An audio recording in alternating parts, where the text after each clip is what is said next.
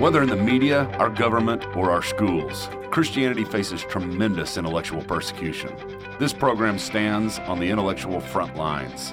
With disarming honesty, we engage the most difficult issues facing Christians today. I want to welcome you to Theology Unplugged, the radio outreach of Credo House Ministries in Edmond, Oklahoma. We sit down over lattes at the Credo House coffee shop and just talk theology. I'm Michael Patton, president of Credo House Ministries. I'll be leading the discussion along with Tim Kimberly, director of ministries for Frontline Church Edmond, Sam Storms, lead pastor of Bridgeway Church, and finally J.J. Side, pastor of community and discipleship at Bridgeway Church. Well, fellas, it's great to be back together again, and this week we are talking about something that I think is probably something that hits us all in the very core of who we are, and it's something that I don't think we talk about that much in the church, actually, and that is sanctification or holiness. Michael, do you talk about holiness and sanctification very often when you teach, would you say? Well, I'm putting you on the spot here. No, from a theological perspective, using those words to introduce sanctification, holiness, I think is something maybe we don't talk about in theory. Okay. The way we may here today as we go through different views of sanctification. But I think when we're talking about living the Christian life, there is of course, an assumption behind it of how much we can be in this life, be Christ-like, how holy we can be, how much this side of heaven, how much we can be like we will be on the other side of heaven. Well, Tim's already there. Tim is. Yeah, right, we've already conceded up front that the other three of us are still struggling. Tim has arrived. All right, I didn't want to say anything, but thank you, Sam. Yeah. I bet you we already have some listeners that are already entering the fog because we've already talked about holiness and sanctification. Those are two big words, and they're used different ways in Scripture. So somebody help us out here because most people don't realize that sanctification and holiness are sort of interchangeable terms. Yeah, well, and two, there's positional holiness, and then there's progressive holiness, and it's really important that you know which one you're talking about. Yeah. Okay, so I would give a very quick definition that I would give is that God is holy, which means he is pure, and he is the only holy being, like truly holy being that we've ever seen. Yeah, he's perfectly holy, but we are not, and we never will be. Now I'm showing my cards there a little bit, but one of the things that's very strange, I would say, and I'm going to use that word strange, I think, very strange in a very humbling way, is that God wants us to look more like him. And he wants us to look like Jesus. And so when we become believers as we follow Jesus, we are not merely following Jesus. He is, from the inside out, making us look more like his son. And I would say that is what's called sanctification. And when you describe what's happening, you can say, look, that person is living in holiness in one sense. Well, and I like to, people say, well, in what way and what part of your life? I like to say, progressively making us look more like him in what we think, say, do, and desire, kind of giving people a concrete illustration of the areas in which there's change and movement and progress. But there's something else, our status, which isn't related to those things. Somebody help me out here. Well, let's get back to, you already drew the distinction that it's important. When people read their Bibles, they're going to come across this word sanctification in the New Testament. And they need to understand it's used in two very clear senses. The word sanctify sometimes means to set apart or to consecrate as unique. God sanctifies us in the sense that he sets us apart unto himself. We become his possession. There's actually a book written on sanctification called Possessed by God. And this author actually argues that the primary meaning of sanctification in the New Testament is what J.J. referred to as positional. It refers to our relationship with the Father that is unchanging. It doesn't fluctuate. It doesn't alter from day to day. It isn't affected by whether we sin or whether we live in holiness. It means that we have been purchased, bought by God, set apart unto him. We are his unique possession. We belong to him. We're possessed by him. And then it's used, of course, in a few places to refer to, as you use the term, progressive, what we would kind of call an incremental, daily transformation in what we desire, what we long for, what we hate, what we say, what we do, that we hope by God's grace is more and more like how that was revealed in the life of Jesus. You know, speaking of this in a couple of ways, and I know we're kind of shotgunning at the beginning to give people an idea of what we're talking about, maybe what we'll further talk about in other broadcasts. But there's a couple of things that I have that are questions, very personal questions. Because whenever I think of sanctification, the first person I go to is myself, and how sanctified am I, and am I being sanctified? Are you asking us for an evaluation? No, please, Well, no. This is not a counseling session. Also, I think there's probably proving that you need more sanctification when you always think of yourself. It's because you're so selfish. Ooh. Right? Man, Ooh, Tim's there you just go. taking shots. Well, it is, and I'm going to take some further shots at myself.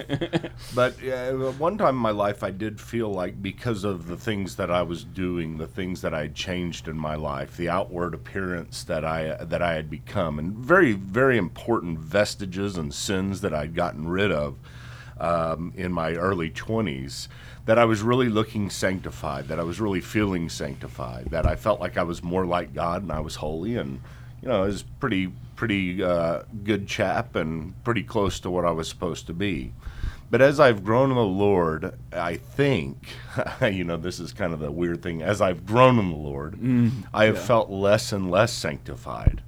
Every year I don't feel like I'm more sanctified than I was the year before, even though in some ways I should, and in other ways it's not as if there are vestiges that I'm picking up. It just, you start to feel the corruption more and more. I love J.I. Packer. He said growth in the Christian life is growth downwards. It was many years before I heard that, but the minute I read it, I said, oh man, that sounds right. That makes sense. Yeah. Well, but that's not the way that everybody's always treated this, though. Because some people, when they hear sanctification, they will cower. They'll think to themselves, "Oh my gosh, I'm not as sanctified as I should be. I've been following Jesus for 20 years. Why does my life not look that way?" Like kind of what you're looking to. Like, I think they probably have grown a lot, but it's been growth downwards. But then other people will say, "No, I'm there. I've been sanctified. The power of the Spirit has worked in me." Men like John Wesley have led movements where this term "entire sanctification," or I think there are other terms we could use here. And I even had a friend of mine in seminary that was part of a denomination that you could not be ordained in this denomination unless you adhere to the statement that you have been entirely sanctified. Wow. And the challenge that he would whisper to you and say, like I want to be in this denomination. I want to. This is the denomination Why? I grew up in. Well, a lot of it was allegiance. Like there was a lot of things he loved about it, and he thought the heart behind a lot of it was good, and it was what he grew up in. And he's like, I feel called to this, but I can never be open and honest about my sins to the people in my church, because if I do and they know that I sin, then I will be fired from my job. Wow. I would love for us to talk about that more. I have to throw an illustration in here because it's so good. I'm afraid we might run out of time and I might not get to tell it. Claire Davis taught at Westminster Theological Seminary for many years, and he would famously give an illustration of everything we've been talking about. He gives a picture to sort of sum it all up. He says, think of yourself as a yo-yo held in the hands of a man going upstairs.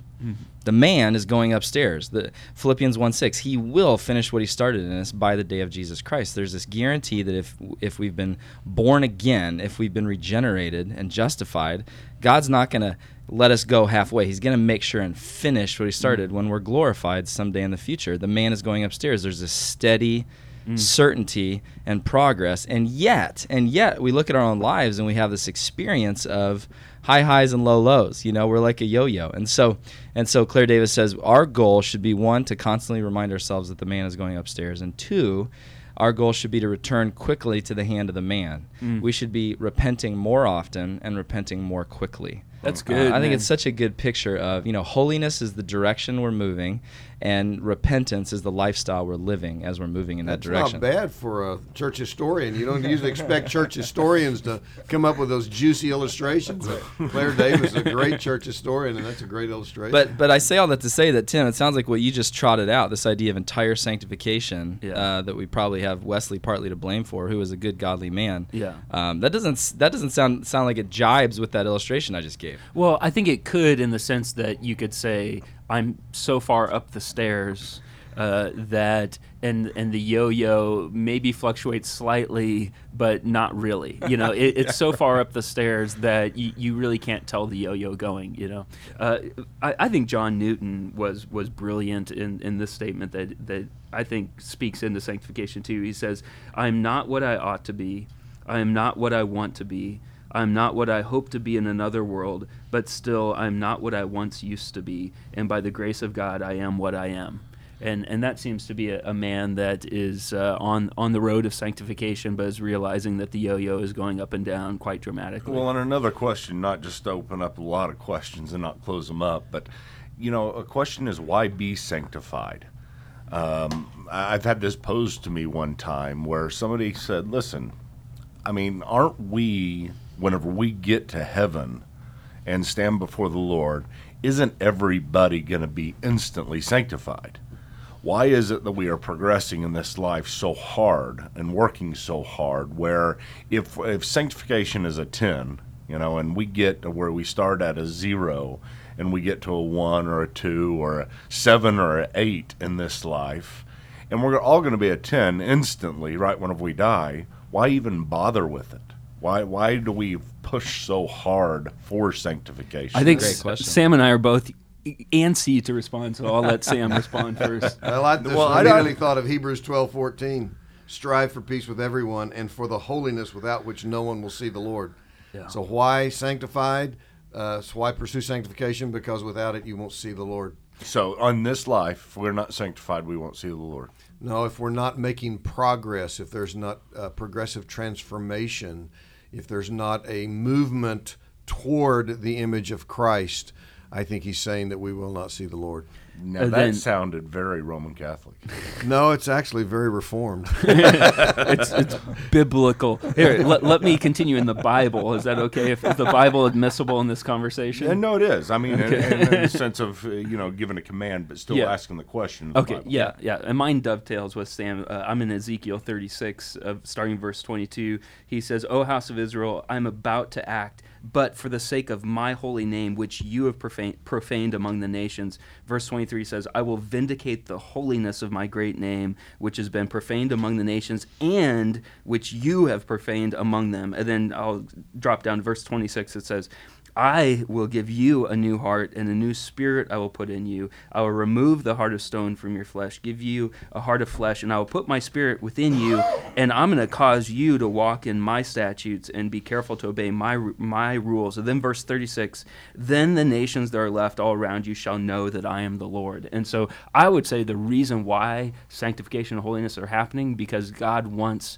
the world to know that he is holy, and that those who follow him reflect him. So I'd say it's an evangelistic way in one sense, and seems to me maybe the ultimate sense is that we should strive for holiness because the one that we follow is holiness. And if you spend time, I mean, it's the cliche example for some, but if you spend time around, you give the illustration, if you spend time around people who believe the earth is flat, and you join the Earth is Flat Society, you become the treasurer of the Earth is Flat Society. After a while, you're going to be like, these people are starting to make some sense, and I'm starting to wonder if this is true. And it's that sense of like, we just naturally, our lives start reflecting the one that we're around.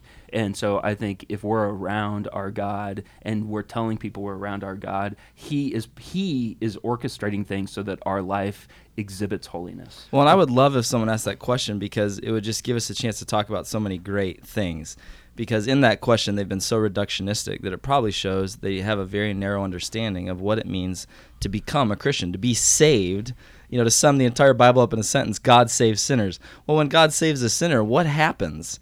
Yeah. And that person asking that question of, well, can't we just dither around and do whatever we want since we're all going to cross the finish line at the same time anyway? The tortoises and the hares are all going to cross the finish line. Well, then I would say to them, then you have a fundamental misunderstanding of what God actually did in you, if in fact he did it. 1 Thessalonians 1, he's thinking about these Thessalonians believers' conversion. He says, you turn to God from idols to serve the living and true God. This from to. If that really happened, then you should continue to be from toing for the rest of your life. There's been a fundamental change in orientation of what you used to live for and what you live for now. And then I also think of 1 John chapter 2, where he says, is really fascinating. This jumped out at me. I'd never noticed it. I lost it. Where is it? Here it is. 1 John 2, verse 3. By this we know that we have come to know him. Notice that, past tense. By this we know now that we have, past tense, come to know him. Why? Mm-hmm. If we keep, present tense, his commandments. So there's also a huge issue here of self-deception. There are a lot of people that think they're disciples of Jesus and they've been moved from death to life. But if there isn't present evidence of change and transformation in their life, of turning from idols to serve the living God, then they have to at least ask themselves the question, am I self-deceived? I want to come back to the question that Michael asked. And I know you didn't intend it this way, but it sounded a little bit man-centered. Why should we bother? If we're all going to get there in the end. And let's put this in the context of our relationship with the Lord. The passage that came to mind is what Jesus said in Matthew 5 in the Sermon on the Mount. And I think there are a number of other texts that would bear this out. He said, in the same way, let your light shine before others so that they may see your good works and give glory to your Father who is in heaven. So if somebody asks me, why be sanctified? Why should you be concerned about the practical experience day in, day out, and your struggle with sin and how you conduct yourself and how you speak and how you relate to others? And I think our first answer should be, because I want my life to bring honor and praise to my Heavenly Father who's delivered me from sin and condemnation. I want what I do to reflect well upon the majesty and the mercy of God himself. So I think it's important that we place the subject of sanctification and our personal holiness within the larger orbit of God's glory and the praise that is due unto his name. Now, granted, we still need to talk about issues that have been addressed, but let's never forget that the purpose of our progressive transformation to look like Jesus is not so that we will look good, but that so we will make him look good, that his grace in us will be magnified, and the marvel of his mercy toward us and how the Spirit is working in us will be heightened and made known. I like that. It reminds me, just to take one example of the sexual ethic, if you look at 1 Corinthians 6, the direction that Paul goes with it, he could just say, stop doing that. That's wrong. That's bad. Don't do it. Well, and that would be true in a sense, but that's so flat. And he goes much deeper. He says, don't you know your body's a temple of the Holy Spirit?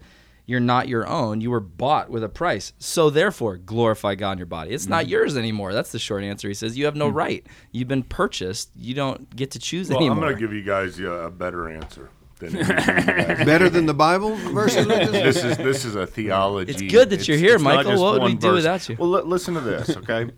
It's kind of philosophical in a way. It's kind of looking at somebody who maybe sanctification's hard for this guy, and that's what he's thinking. He's just, this is really hard. I can't overcome my sin. And why do I keep on wrestling with it if, in the end, I will have overcome it? And to me, I understand that because it is a hard process. We do still have the sin nature that bends us towards our old self and gets us in habits that are easier to stay in than the habits of righteousness sometimes. And in the end, we ask the question, why be sanctified? And in the end, it's because it's better. It's actually better. God has created it in such a way not to be grueling, and you get there and you're halfway there, or you're getting close and you're saying, man, this just really stinks. It's so hard. In the end, it's better. It's better for whenever I look at people in my life that I know that are consistently drunk. They're consistently controlled by alcohol. They're consistently passed out. They're consistently living life just filled with intoxication. I look at them and they may say, "Why do I need to stop? It's too hard." And I say, "Because it's better. It's so much better to do what's right. In the end, it's harder, yes." But God didn't create it and say, "I want you to do these really hard things, and it's going to be a lot worse, and things are going to be just terrible in your life, and you're going to be so unsatisfied."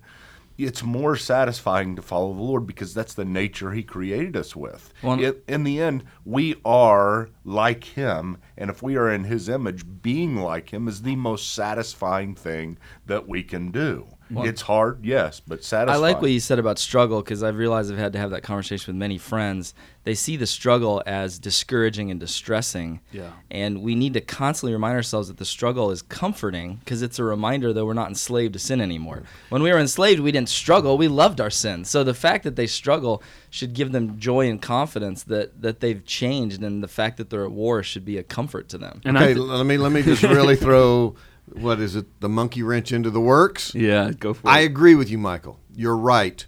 One reason why we should be sanctified is because it's better. But I'm going to use another word. I think we should say we need to be sanctified because it's necessary. Now, that opens up a whole can of worms. Necessary for what?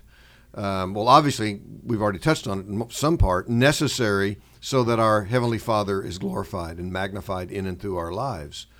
But I also would say necessary for entrance into the kingdom of heaven. That's a tough one. Yeah. we do not have enough time for. Well, that's why we're going to have to come back again and follow it up. Yeah, I almost want to yell, "Crucify him" to Sam. Yeah, that's for sure. That's for sure. Because there are as we'll get Pursue into that this. holiness without which no one will see the Lord. That sounds to Yeah. me like it's necessary that there be an active, energetic pursuit of holiness and an evidence of fruit in one's life if we expect to see God.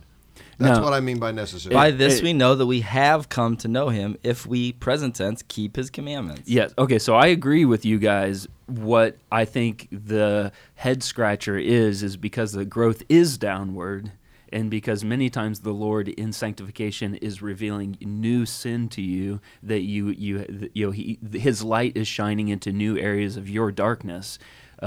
How in the world can we live in a victorious Christian free Yes. life Good. where this is necessary, but then we aren't freaked out the whole time that we're going to go to hell when And we there's die? something we haven't said yet, and go back to the illustration of the yo-yo held in the hand of the man. Repentance isn't what you do when you fail to grow. Martin Luther, one of the most important assertions he made when he was the match that lit the Reformation, is he said, repentance isn't what you do when you fail to grow. Repentance is the way you grow. So these things are not incompatible. Growth downward is growth in repentance. Growth in repentance leads to greater fruit. And of course, obviously, the issue that's standing out there that just needs to be stated, and maybe we'll have to come back to this, is when I say it's necessary, a lot of people are pulling their hair out saying, are you saying then that salvation is by works? Are you suggesting that That's what I'm saying. Yeah, I can see it in your eyes. I'm wondering why I'm sitting next to you. Yeah. Well, you're holding yourself in check there pretty well because I can see you're fuming. Does it sound like I'm suggesting that salvation is somehow suspended upon works, upon the extent to which or the degree to which our lives are conformed to the image of Christ? So that obviously is a massive issue related to sanctification. And let me make it even worse here. Jesus, at the end of Matthew chapter 5, said to his disciples, "You therefore must be perfect as your heavenly Father is perfect." Let me. Now you're just going to ignore that verse, aren't you? Just going to ignore it. I'm just going to throw monkey wrench all in this with Romans chapter 7.